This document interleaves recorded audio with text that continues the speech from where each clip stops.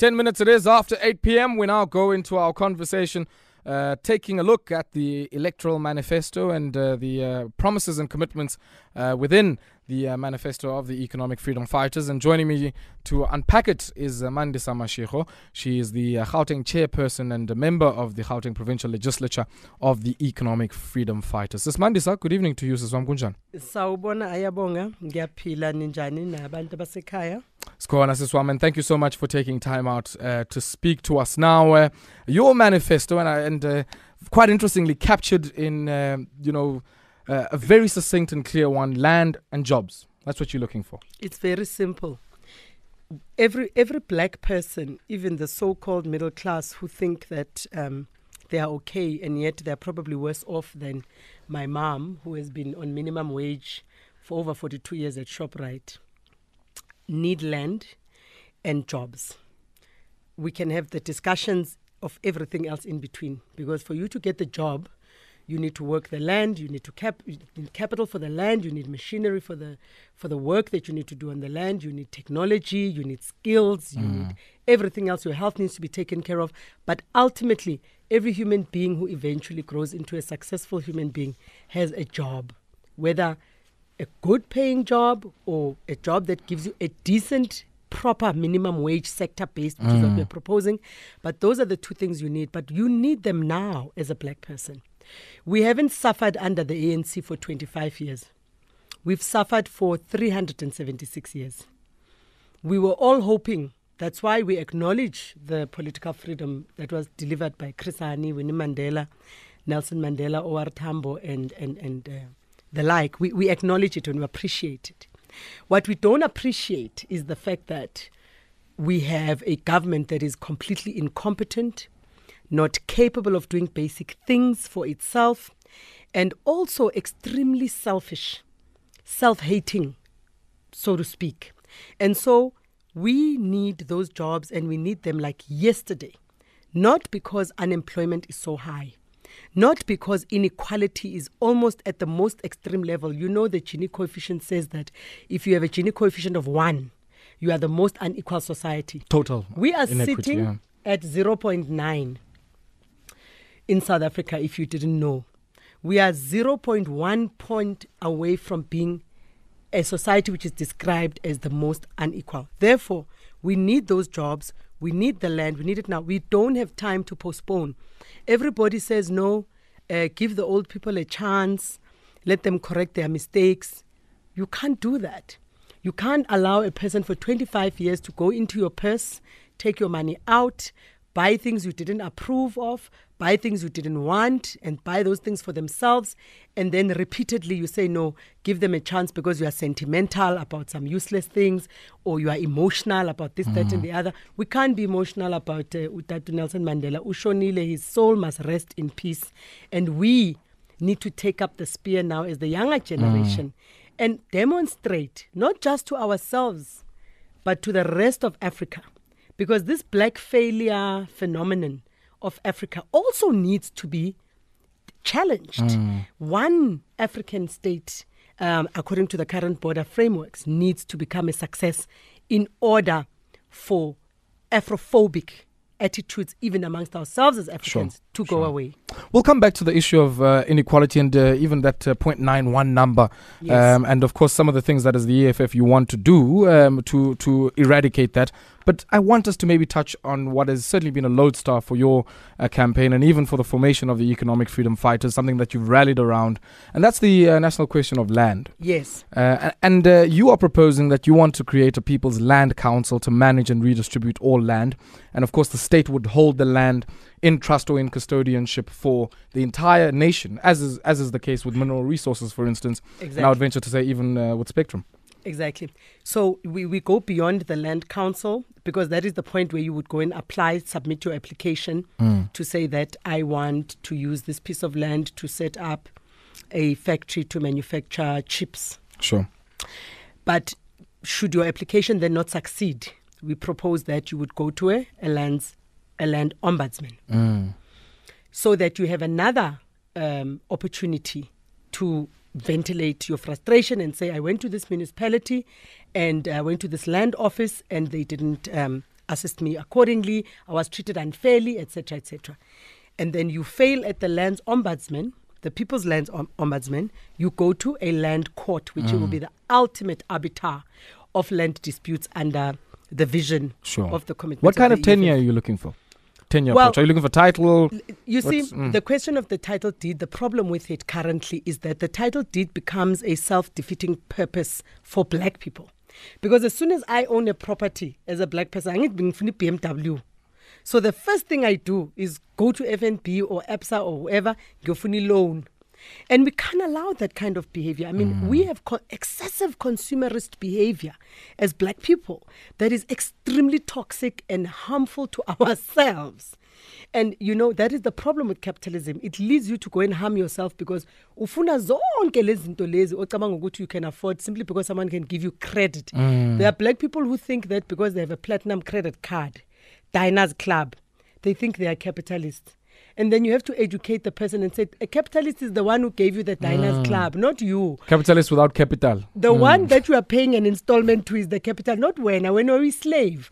So we need our people to understand that the issue of tenure is merely something that, you know, if you've been oppressed for 376 years and then waba ne party, lokuba nabantu abangana vision njenge African National Congress who just drum you back to where you are trying to fight your way out of, is that you then know only one system. We don't know any other system, actually, because land dispossession was felt up to my grandmother's, my father's generation, who's 87 years old now.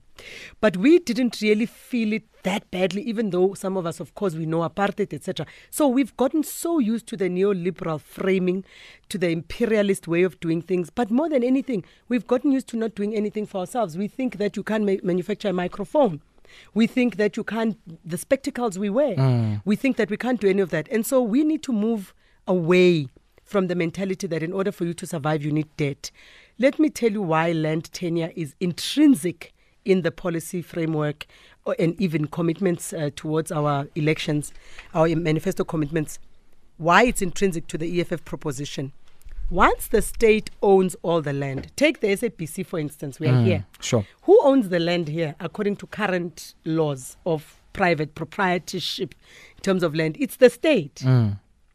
You've never seen a crisis around the SABC. In fact, you can do whatever you want with this land. The state has no reason to be incompetent and inefficient around the SABC. If it needs a new infrastructure situation with the SABC, you actually have land going into Brixton, the SABC. You've got land that you've never even used. Now that, if you have a state which is responsible, you are going to have a custodianship arrangement, which, by the way, will be even democratic, like I've explained. You'll have the land council, you'll have the land ombudsman, and you'll have the court. So how much more surety do you want, which is called tenure, as an individual or somebody who's running a business? In fact, let me tell you, Singapore built their current economic success on the basis of expropriation of land. Lee Kuan Yew, Yeah, that's what they did. However, they were smart, because you must remember that government is a business. If you're a president or you're a minister or you're a mayor, you are the CEO of that entity that over which you have authority. Government is a business, like any other. SABC is a business that happens to be owned by the state. Who says the SABC cannot operate on the highest level of good corporate governance? Because standards of governance don't drop or reduce because it's owned by the state. In fact, you can even do better. I always make an example with the Airports Company of South Africa, because I worked in aviation and tourism for many years, and I know this firsthand. AXA built an airport in India. But when other people took over the government after that tenure of former President Thabo Mbeki, they didn't have the vision to understand that AXA, over and above making profits, you know the kind of profits that Airports Company makes. They can post a profit of 20 billion almost every year, and they post it incrementally.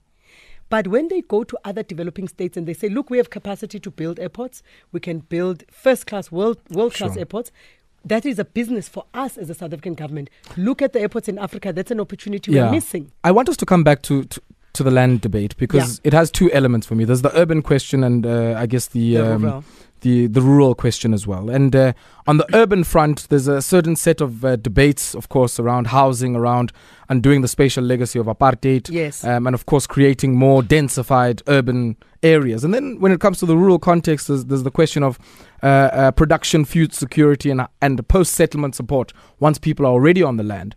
What then happens? I'd like us to maybe just reflect on some of those issues on the other side of this brief break.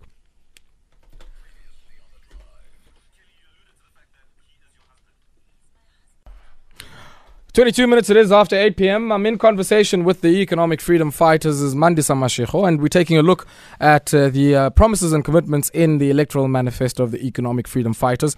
Let us know what you think about it, and if you have any questions for Mandisa, who we have here in studio, give me a ring on 089 110 3377, 089 110 3377, and I'll also take a look at some of those tweets that are coming through on @MetroFMSA, and you can also tweet me at @AYGawi. Now, this is Mandisa. Before we went to the break, I was indicating that I guess the debate plays itself out in two different ways, in the urban and in the rural context. And I'd like us to let's start off in the rural context. Yes. The big failure of land reform in South Africa has not only been this affinity of just giving people money because they're in a tight squeeze and desperate, they're going to take the money. Yeah. But it's also been, for those who have indeed received the land, the forms of post-settlement support that have been given to them. Yes. How does the EFF envision its own brand of post-settlement support, if indeed the people are to trust it on May 8?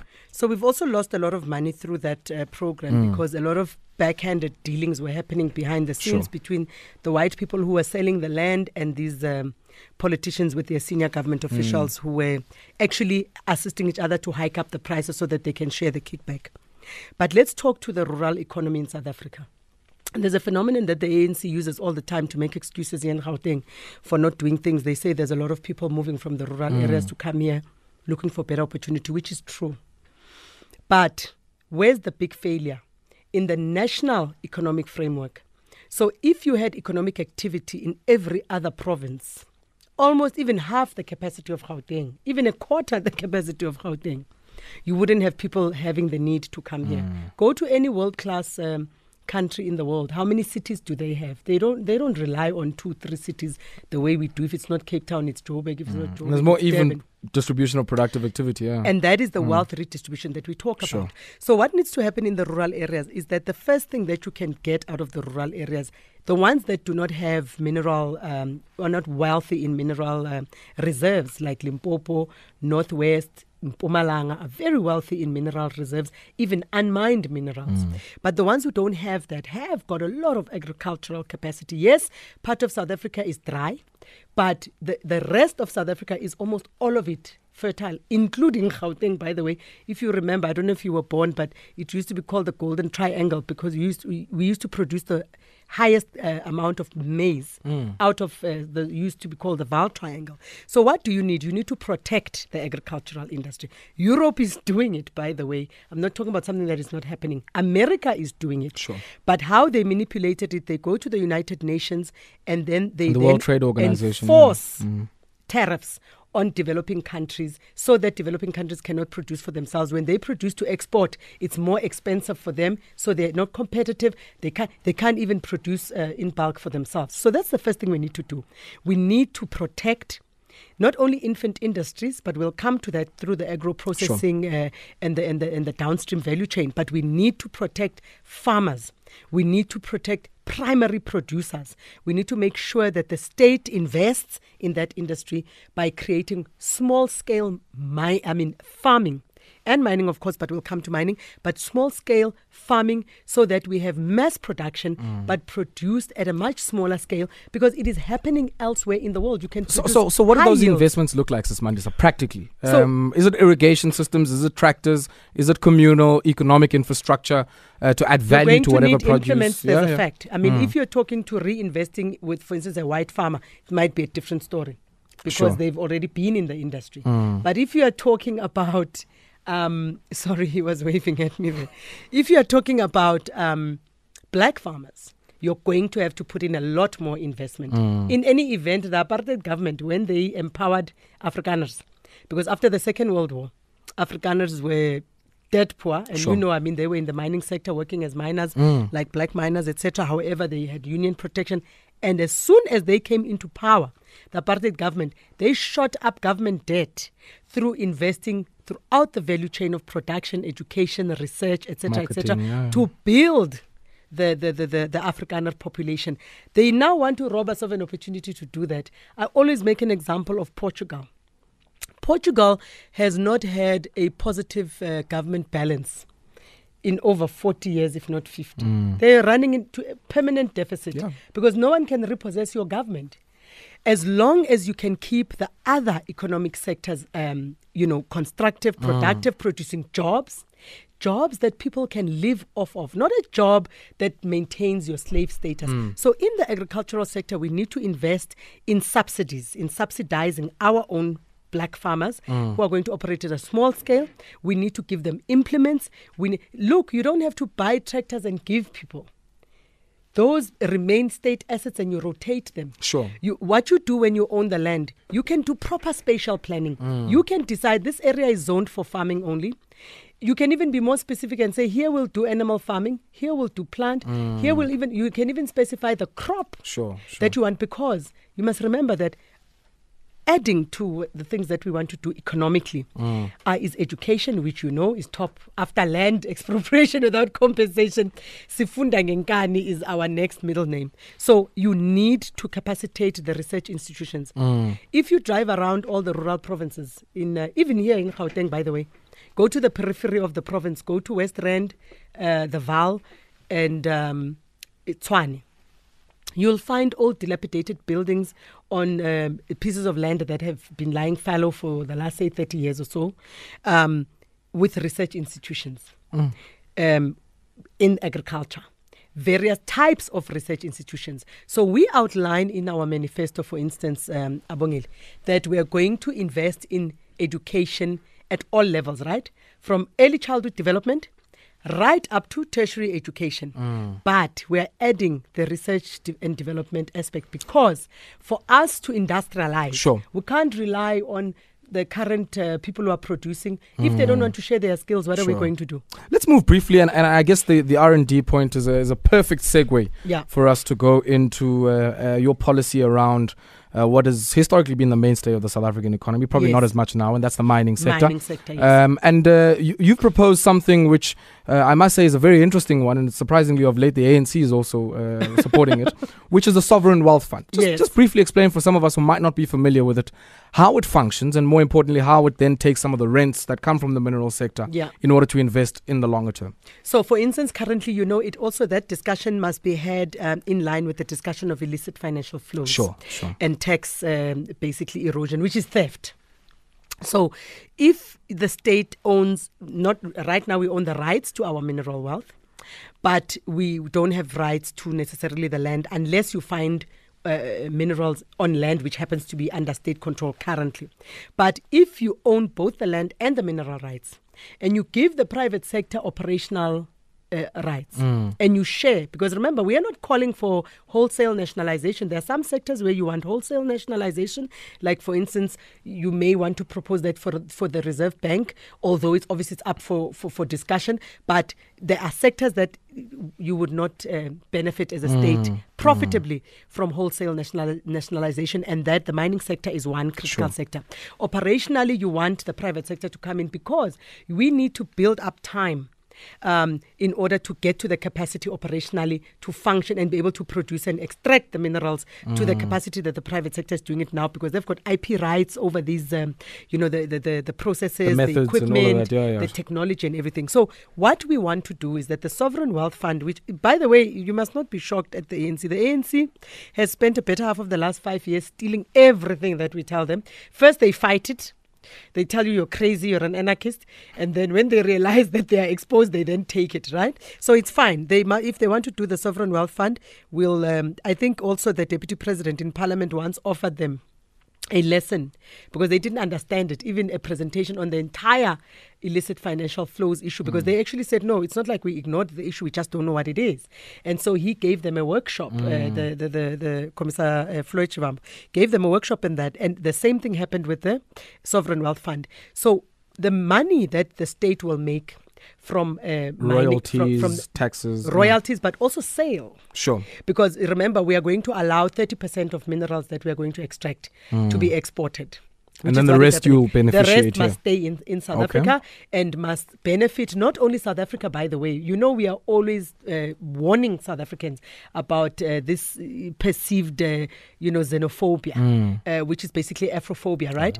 Because people need to be visionary. Africa, probably other African countries further, north to us might have more minerals than us. They might have a wider DRC variety of minerals than us. Yeah. We've got a lot of trade exchanges we can do. We can decide, you manufacture this component of a car once we have now designed a car that is ours. I mean, it's about time. It's a disgrace that we don't have a car. Who doesn't have a car nowadays? Every Tom, Dick and Harry of a country can manufacture a car and a phone except us. So we need to get over that low self-esteem, and we need to agree between East Africa, Central Africa, North Africa, West Africa, and SADC. Who can do what? Who has which resources closest to them? Sure. And if we don't own the land and own the minerals, we can't do that. Okay. So, Mandisa, let's pause there slightly. Pause in Jaman's lab. Yep. I've got a few of our callers here who would like to engage, and we'll touch on some of the other issues there that are coming out of that electoral manifesto. We'll touch on the minimum wage, the Indian question as well. And, of course, we'll also touch on some of your ideas on a borderless Africa with a single currency. Certainly something that might appeal to the Pan-Africanist sentiment among many of us. And Edmund is in Togoza and he joins us on the line. Edmund, you'd like to ask us about gender-based violence and the EFF's view on that one. Good evening to you. Hey, how are you? Good, thanks. How are you, man? I'm good. Mandisa, how are you? I'm fine, thank you, Edmund Unjani. No, philosophy. Now, I've got a very serious concern here, particularly with you being a woman, and the serious scourge around gender-based violence, particularly the abuse of females and children within society. There's a serious rise of young kids being abducted. There's a serious rise of women being brutally murdered and killed, and in fact being abused by men. Now, the concern here comes on the silence of the EFF around the matter, particularly on the expose that was exposed in the South African. There's a newspaper called the South African, which was published on the 8th of October 2018. I just want to quote it verbatim, It says, they have bought themselves V12 using the organization's resources. They have exchanged girlfriends in the organization, exploiting, abusing women. There is also an ambition for Floyd Shivambu to become president of the EFF, and this has clouded everything that he has done in the organization. The so-called commander-in-chief successfully zombified the entire war council, central command committee of the province. Everything he says goes. Now, my main focus is not on the president of the EFF, nor who is doing what. But this thing of having leaders within the EFF, particularly prominent leaders that are outspoken, being accused of sexually harassing women, exploiting women. And one thing that I know is that for the CIC of the Economic Freedom Fighter, it's not the first time. It has happened with him while leading COSAS as its president. It's happened with him while being the president of the ANC. Edmund, what are you saying as a woman leading society about these accusations? Edmund, I think the point is well made. Astete Labanya, thank you so much. And Mandisa will respond to that particular question. There's Tembile, you're in Johannesburg. You'd like to engage us on the Land Council. Good evening to you. How are you? I'm well, thank you. How are you? I'm good. Mama. Ma, I want to ask you, you say the land, once it's like once you rule the country, that the land will be owned by the state, and then we're going to have a land council. Now I'm asking here, how will that work? How will the land council work? Because you cannot just sell us a dream and not explain how you're going to go about implementing the land council. Because when the state is owning, you have a land council, you have an ombudsman dealing strictly with land. We know the current ombudsman that we have at the moment, they are not exactly doing what we want as our citizens. So now how is the EFF going to implement the land council vis-a-vis the land ombudsman, and how will it work? Because now you're just selling us a dream without implementation, without a plan, and okay, thank you for that question, Ms. Tembile. Vyokazi, Usepenoni, good evening to you. Actually, I want to know the sense of women. Vyogas. Wow, getting to know the EFF. Hi. Hi, Vyogas Gunjan. Yeah, please. I want to understand the percent of women in the EFF. I don't think like the EFF accommodates women, because from where I come from, women are not actually accommodated. So Mama, I heard her talking, but then I don't think that's true, because like what, bro? Like EFF does not accommodate anyone. EFF is just patriarchal. So I just wanna know the stance of women. What does the EFF say about women? Because like they've never said anything about women. Do you want to maybe expand on what you mean when you say bavalela abantu abangomama ngaphandle? Like okay. When you get to London, like, the only countries that we have men, you find with they are male. Females when they contest, EFF does not accommodate them, and EFF does not say anything about women. I've never heard anything about women in the EFF. So please educate me, because like I just don't know anything. All right, thank you so much, Vyogazi there, and of course for the other callers there that came through, Edmund as well, Nothembisa. Sis Mandisa, your responses to the questions there. No, ngiyabonga ku Edmund uSithembile no Vyogazi. I don't know, maybe their experience of the EFF was, I don't know, maybe it came from a newspaper or something. All our councils, let me start with the easiest one, have got women in them. In fact, by the way, in 2016, after the 2016 local government elections, the EFF was lauded by neoliberal agencies that we had the highest representation of women. Even we were 1 percentage point above the ANC. So let me dispel that one, because it's a fact. I mean, I can't keep on convincing people. They must go to our councils, come to the legislature. We have 4 females and 4 men. There's 8 seats in the legislature. I'm not the only female there. Go to parliament, same thing. Because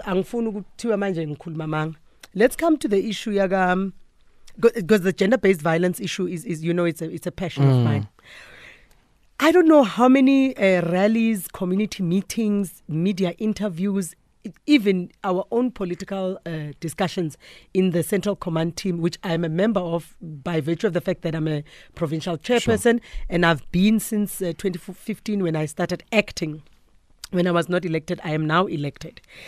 Has the president, specifically the commander-in-chief, spoken about, to us as leadership, about the need for women, all of them, to start being a lot more bolder than they really are? Some of us need no encouragement, of course, but every community meeting, every media interview, every rally that the president addresses. In fact, he's the only president of all political parties that I know who's always championing the issue of, women's rights, the need for South African men. In fact, he's the only president I know who calls men trash on Twitter. But let's not make it about the president, because that's a dangerous thing to do.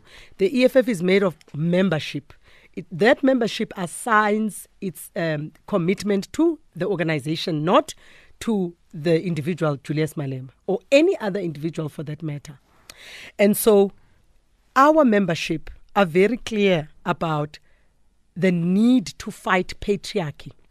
And by the way, you must understand that patriarchy goes hand in hand with capitalism, with imperialism, and every other, societal ill that has been brought, since the dawn of the landing of Jan van Riebeeck on our shores. Let's come back to Edmund's point around, I guess, some of the divisions and, of course, what from the article he had read, he feels obtains on the within the Central Command team of the EFF and some of the allegations of corruption there. Before I come to that, I want to deal with that question, Tembile, or maybe it's on the land issue, because we need to re-explain it. I think I touched on it. We'll come back to it. Yeah. I think you did expand it at length, but we'll come back to it. At length. I'll just repeat it very quickly. Sure. Okay, that's fine. So Tembile will come back to you. Let me talk to, let me finalize the gender issue. Tomorrow we are actually marching. Coincidentally, I think Ustembile no Vuyogazi ngiyaba mema, they must come to Mary Fitzgerald Square. We are marching to the Constitutional Court tomorrow to raise various issues across the criminal justice system.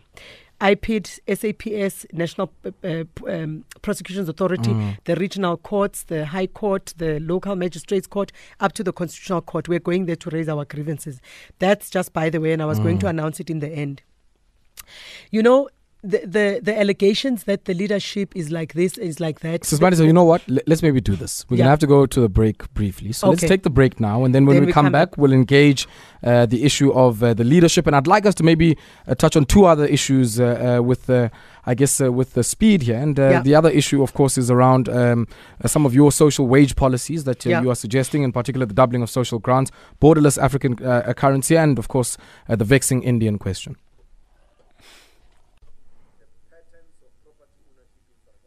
Will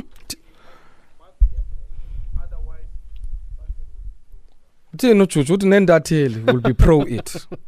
This Mandisa, you were talking, of course, about some of the issues here around corruption. I first want to dispel this issue that there's some kind of internal abuse of women inside the EFF. Sure. Firstly, let me put it this way. I would not be a feminist if I didn't put this up front. Anyone, in fact, I'm extremely vocal inside the EFF, and I'm not the only vocal female there. And I don't think that having vocal females should be treated as some kind of novelty. Because as African females, you know that we have been fighting since colonizers arrived here. Harriet Tubman in the US fought slavery. She didn't need permission. Charlotte Maxege, let me go back, Nzinga of Ndonga, fought the slave trade movement by the Portuguese and the Dutch. African women are known, time immemorial, to fight any form of oppression, repression, and frustration of their rights. Because we are a matriarchal people by nature. Even our men are. They understand and accept female leadership. And so in the EFF, there's no need for anybody to speak on behalf of another female. I'm not going to speak on behalf of any female. Any female inside the EFF, and they know this, I say it in meetings, I say it even in Central Command meetings, and other women repeat it. If there's a man, whether he is in a position of power who's abusing a female, like I said earlier, the president himself encourages us to deal with it. Do we have elements of patriarchy, sexism, and hatred of women in the EFF? Of course we do. Why would you want us not to have those elements if we are South African? The members of the EFF must have IDs. There's a condition in the EFF that says for you to be a member of the EFF, you must be registered to vote. For you to register to vote, you must have an ID. You must be South African, essentially. South Africa is the most sexist, the most hateful country in the world towards women. Not women, by the way. I hate saying that. Towards black women. It's not white women who suffer the scourge of violence, murder, femicides, and all sorts of molestations of children, to the extent that you can find a school in Orlando where 80-something children get molested by one man. What kind of patriarchy is that?